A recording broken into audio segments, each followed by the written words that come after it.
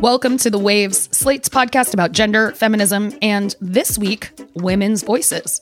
Every episode, you get a new pair of women to talk about the thing that we cannot get off of our minds. And today, you've got me, Daisy Rosario. I'm senior supervising producer of audio here at Slate.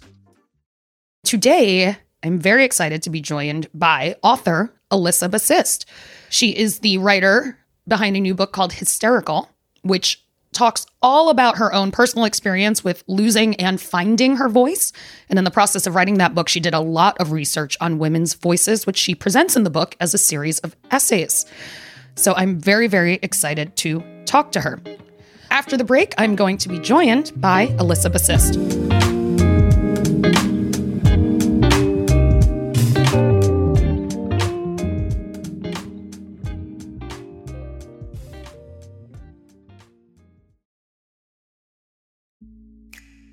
Hey, Waves listeners, if you're loving the show, and we really hope that you are, subscribe to our feed. New episodes come out on Thursday mornings, and while you're there, check out our other episodes too. Recently, we've been talking about Britney Spears and why her fans need to just give her some space, co-ed sports, and why the government wants to know your sex.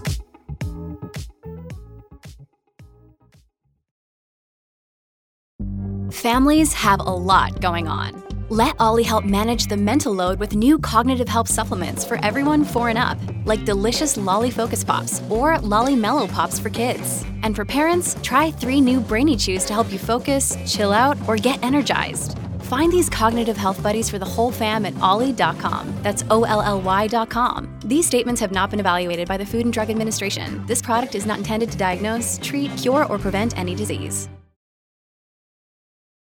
Today, I am joined by Alyssa Basist, who wrote this incredible book, Hysterical, which is many things, which is part of what is fantastic about it. It's a memoir.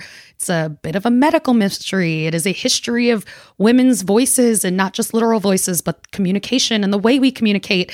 And so we will be talking to her today about women's voices. I am so excited to hear her actual voice. Alyssa Basist, welcome to The Waves. Thank you so much for having me.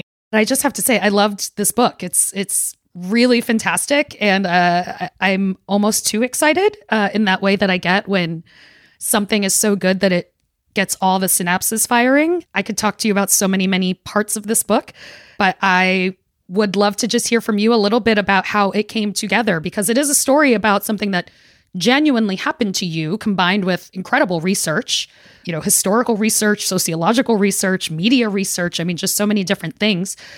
So can you just give our listeners a sense, because they absolutely need to pick up this book. We're not even going to touch a 20th of what I loved about it.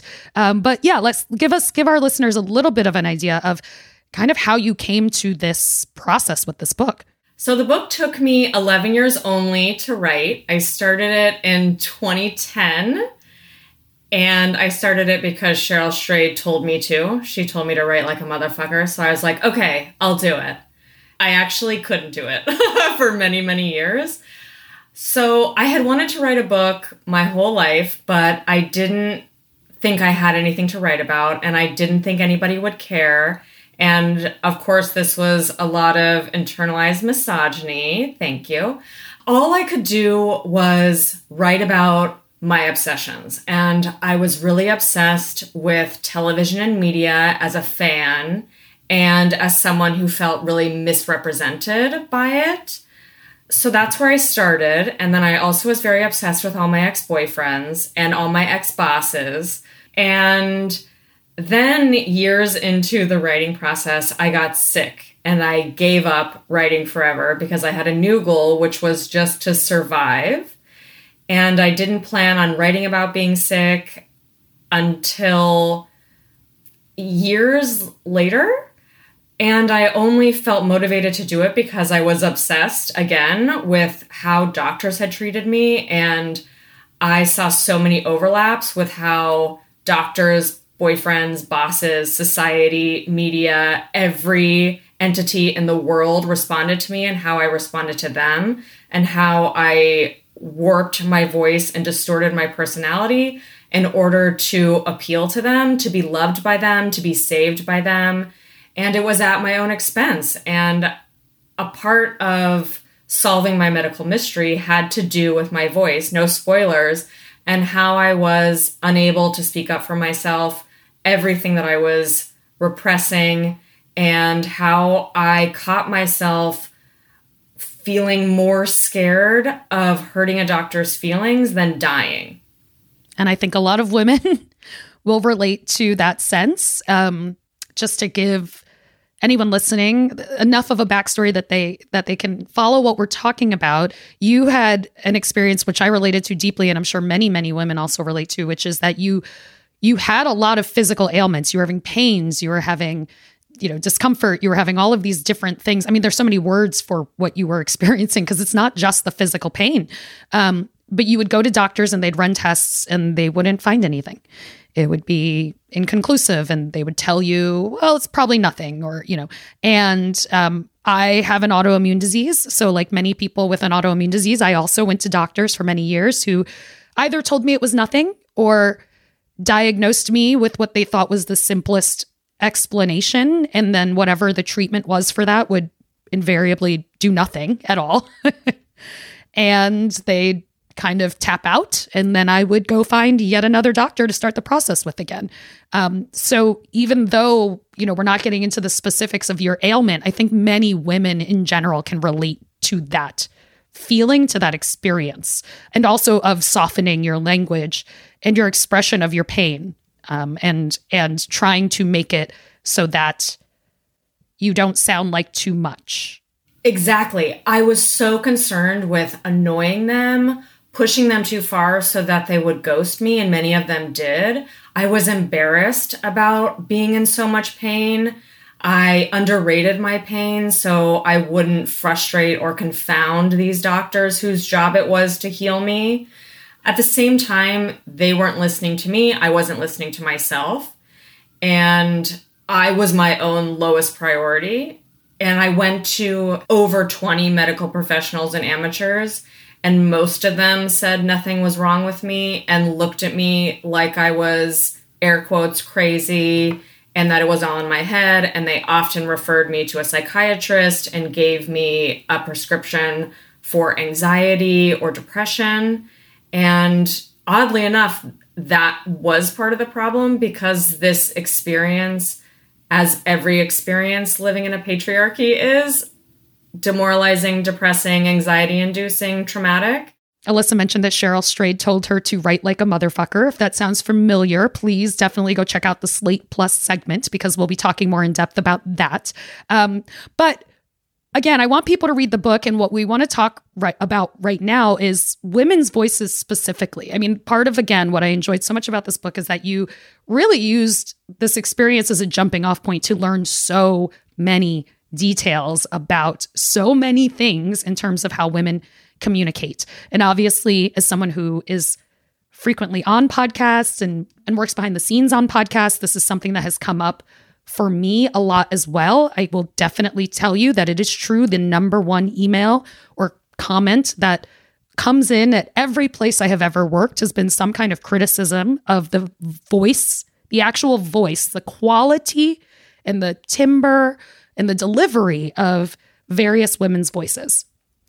So your book goes so much more wonderfully in depth, but you learned a lot about just this topic in particular through the writing of your book. So I'd love to, hear from you a little bit more about what you learned. There was even a mention in your book that you said that an NPR co-host told you that a lot of the women in the industry would take lessons to kind of bring their voices down.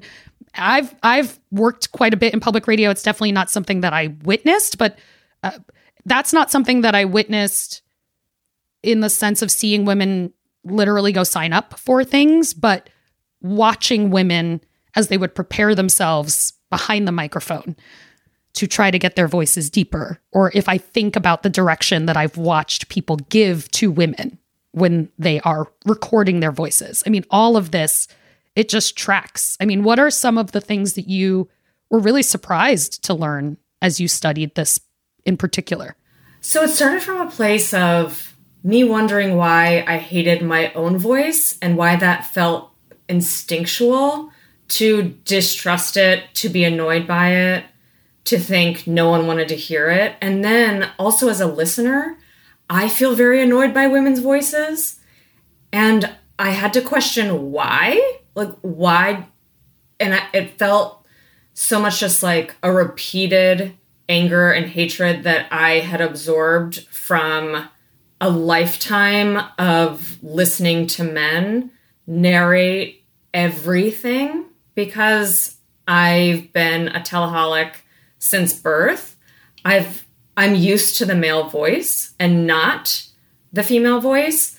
And then I started doing research, and I found, starting with like Margaret Thatcher, and I'm sure it went before her, she took voice lowering lessons in order to be taken seriously. And we see this also in Elizabeth Holmes, who warped her voice in order to attract investors. And I had a friend of a friend who works at NPR, and I spoke to a few NPR radio hosts who all concurred the hate mail they received about their voice only and how they took voice lowering lessons in order to avoid hate mail, but you can never avoid it. And this trend has been true since the invention of radio, where men spoke. People did not like when women were on the radio. They sounded stupid, in their opinion. And this was their opinion. It's not that women sounded stupid. They thought women sounded stupid. There was like that important note of differentiation. We just don't trust the female voice. We don't believe it has any authority or expertise. We are seeing now, like, we believe we're approaching equality, or some people believe this, because we see a few more women on screen. We hear a few more diverse voices on the radio. But by and large, the statistics are still so skewed. Women, especially women of color, Black women, Asian women, are so rarely the protagonist of news stories unless they're being murdered or raped. We just so often hear deafening silence when it comes to women's voices, their stories, their experiences, their politics, everything about them. And when we do hear from them, it's grating, it's nasally, it's too high, it's too much.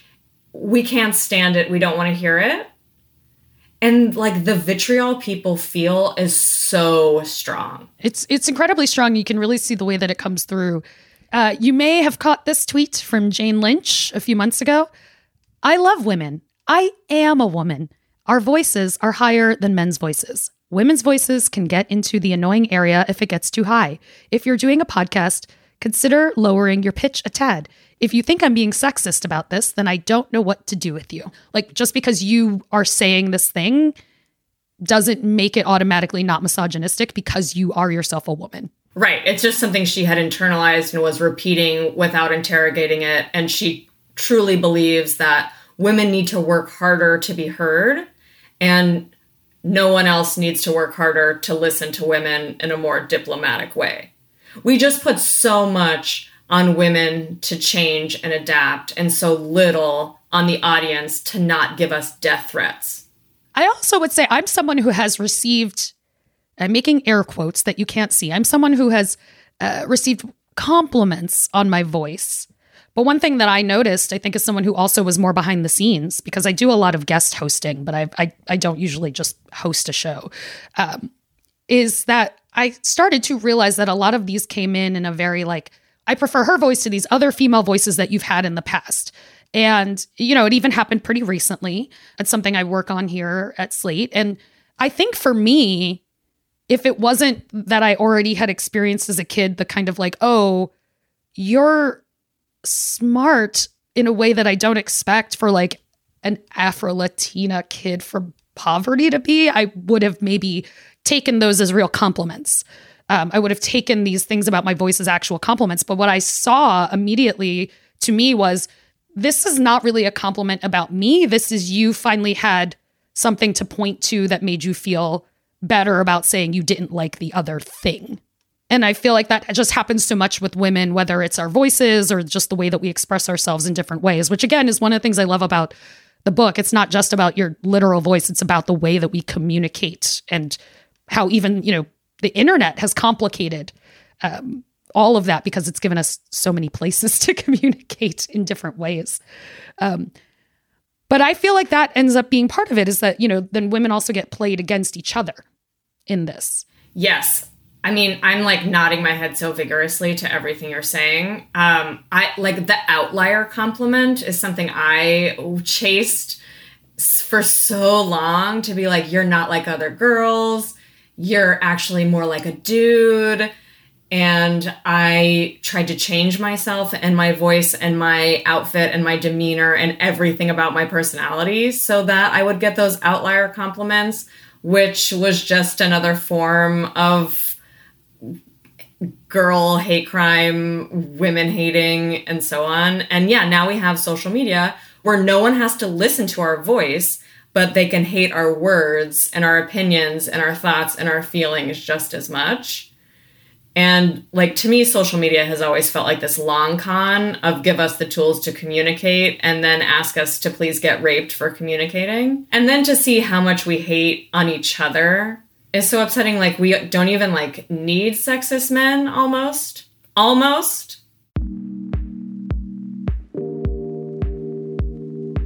We're going to take a break here, and when we come back, we're going to talk about how the fear of scrutiny over our voices silences women in ways that we didn't imagine. And please consider supporting the show by joining Slate Plus. As I mentioned earlier, this week, Alyssa and I are going to talk about Alyssa being the inspiration for the Cheryl Strayed quote, "Write like a motherfucker." Right now, for a limited time, you can get 6 months of Slate Plus for just $29. That's 50% off. As a member, you'll get no ads on any of our podcasts, unlimited reading on the Slate site, and member-exclusive episodes and segments from our show and other shows, like Slow Burn and the Culture Gab Fest. Slate's podcasts cover major news events, from elections to social issues to historic court decisions. Our shows also discuss what makes a song a smash, analyze what's going viral, and decode cultural mysteries. If we've become a part of your listening routines, we ask that you support our work by joining Slate Plus. Sign up for Slate Plus now at slate.com/The Waves Plus to access all Slate's content and support our work. Again, that's just $29 for 6 months through October 28th. So sign up now at slate.com/The Waves Plus.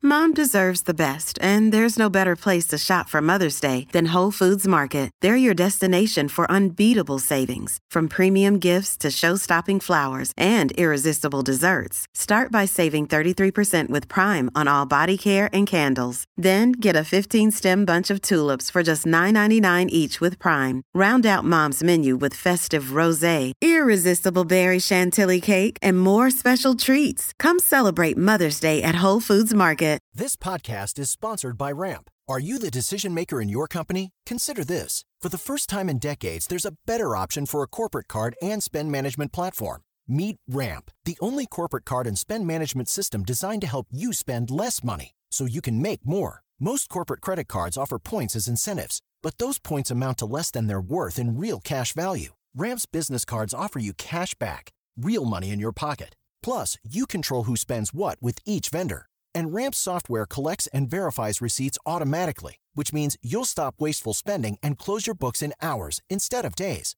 Businesses that use Ramp add up to 5% to their bottom line the first year. If you're a decision maker, adding Ramp could be one of the best decisions you've ever made. And now get $250 when you join Ramp for free. Just go to ramp.com/easy. Ramp.com/easy. RAMP.com/easy. Cards issued by Sutton Bank and Celtic Bank, members of FDIC. Terms and conditions apply.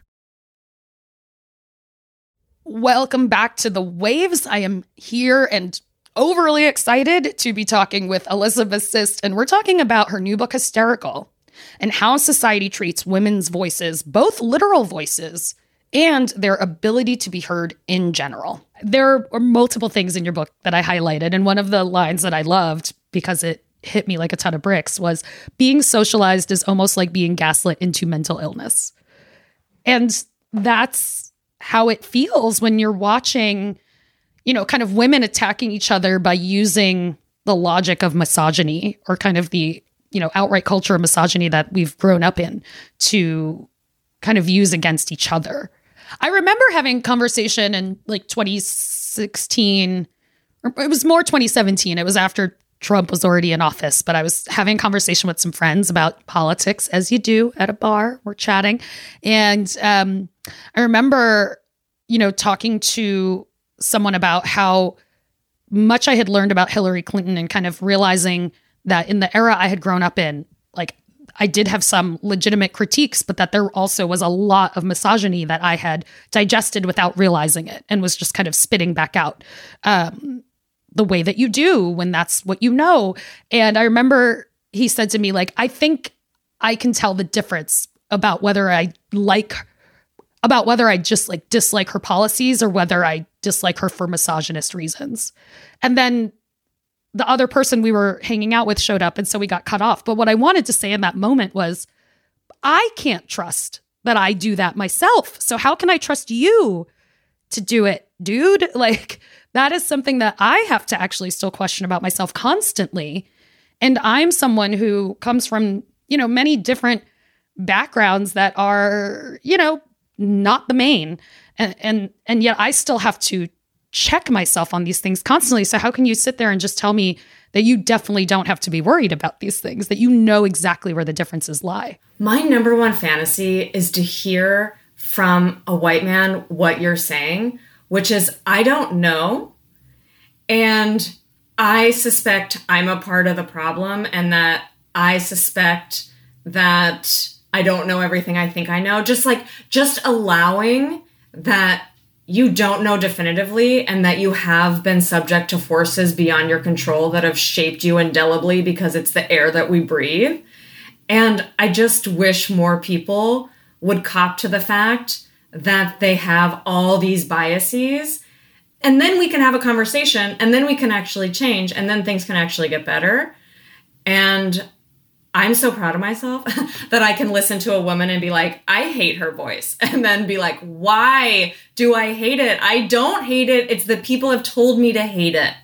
I'm sure that there's probably somebody listening to this right now, even that is like, these are great points, but I still hate how Kim Kardashian speaks. I still hate vocal fry or things like that. I mean, I will say, I know I'm going to say like a lot in this recording and things like that. And those are things that I've worked really hard to let go of. I'm like, we're making conversational shows. I want things to sound the way conversation sounds. People do not speak that cleanly and, without pauses and things. And yes, if they go on too long, we'll clean them up a little bit to make it nicer for the listener. But ultimately, I just feel like the standards that we hold each other to are also so defined by like, where are we doing this? How are we doing this? Like, what is acceptable in this circumstance that won't be acceptable in another? And the fact of the matter is, me saying like doesn't actually mean that I haven't done all the things that I've done. I'm not going to stress myself out anymore trying to not say like sometimes when that is a thing that people say in normal speech. And if you stop saying like, you would in some essence be censoring yourself. You would just be policing your own self to the point where you would probably just stop saying certain things because you're afraid of saying like in between. Like, that's what happened to me, is in order to be the perfect speaker, I stopped speaking because I was so annoyed with myself, and other people expressed to me that they were so annoyed with me that I was like, the solution is to stop talking. And then that ended up making me sick, and that's not the solution. And you're right about the level of scrutiny. We know Kim Kardashian's voice is annoying because we have so many descriptors of what makes a woman's voice bad, but we don't have the same number of descriptors for what makes a man's voice bad. We don't scrutinize it like we do a woman's voice. We don't call out their tics. We don't call out their cadence issues. We only focus on women's voice issues like exclusively. And we could talk all day about vocal fry, uptalk, and everything, but like, what are the words for what a man does? I can't think of one. Wow. Yeah, I think, right. We would automatically go towards some of the same things that we use with women's voices. And that would probably also be in a way to paint it as that being part of the issue with that person's voice. His voice would be weak, maybe. I think men also do devil's advocating. I think that's something we can call out. Opining, pontificating. They can sound too nasal. I feel like we celebrate them for it. Like, we celebrate Ira Glass. Many of us celebrate Tucker Carlson for some reason. Like, he still has a show. Like, they can be as annoying as they want to be, and they still will get paid millions and have a broad audience. Honestly, Alyssa, I could talk to you about this all day, but we do have to wrap up. I guess my last question for you would be, because people, again, go read this book, go buy Hysterical. It is recently released. It came out in September. Go get it. What is the big thing that you'd wish that you could tell women, or even just like femme presenting people, honestly, about their voice? You know, what do you want people to know from everything that you've learned? I think for us, it boils down to risk, and we need to risk speaking up for ourselves. And I say risk because it's something I learned in therapy, where our fear systems are so out of whack, and for very good reason, because we are constantly threatened, or at least there's the threat of violence. We live with that in our every interaction. So our fear system is highly attuned that anything we say or do could get us in trouble.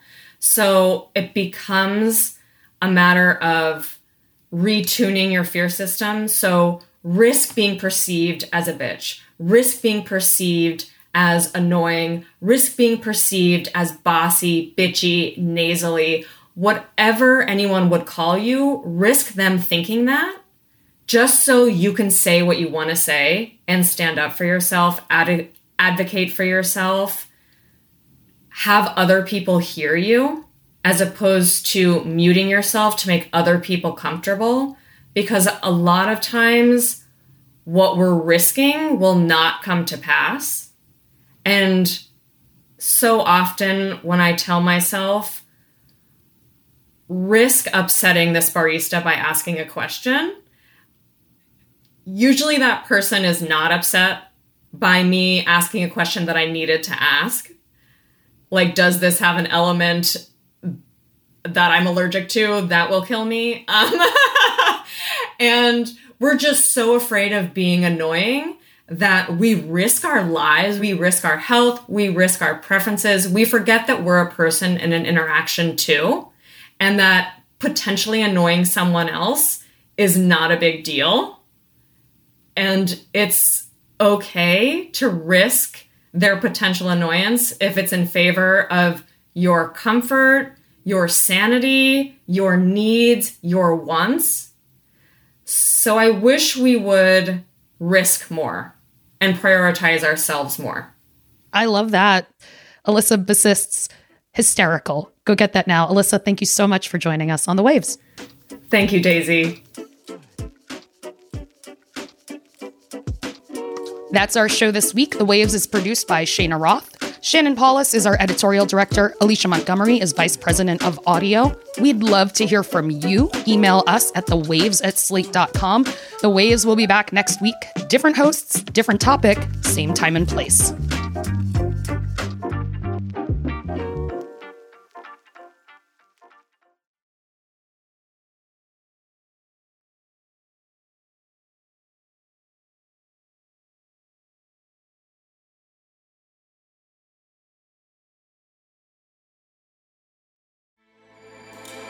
With everything you have on your plate, earning your degree online seems impossible. But at Grand Canyon University, we specialize in helping you fit a master's degree in education into your busy day. Your graduation team, led by your own GCU counselor, provides you with the personal support you need to succeed. Achieve your goals with a plan and team behind you. Find your purpose at Grand Canyon University. Visit gcu.edu. Hi, This is Dahlia Lithwick, host of Slate's legal podcast, Amicus. If you're listening to this show, you might be interested in Amicus's live show that we're hosting in Washington, D.C. on Tuesday, May the 14th. My colleague, Mark Joseph Stern, and I will be talking to some amazing guests, including Sherrilyn Ifill and a sitting state Supreme Court justice, all about how originalism, a relatively recently invented way of interpreting the Constitution, has taken over the Supreme Court and radically reshaped the law. It's been doctrinal rocket fuel for the conservative legal movement and facilitated the rolling back of abortion rights, the expansion of gun rights, and the obliteration of the separation of church and state. And as another wildly consequential Supreme Court term careers to its end, the court's originalists are on a tear. But there's something you can do about it, and we hope you'll join us in D.C. on May 14th to explore the possible pathways out of the current situation. Go to slate.com/amicuslive for tickets.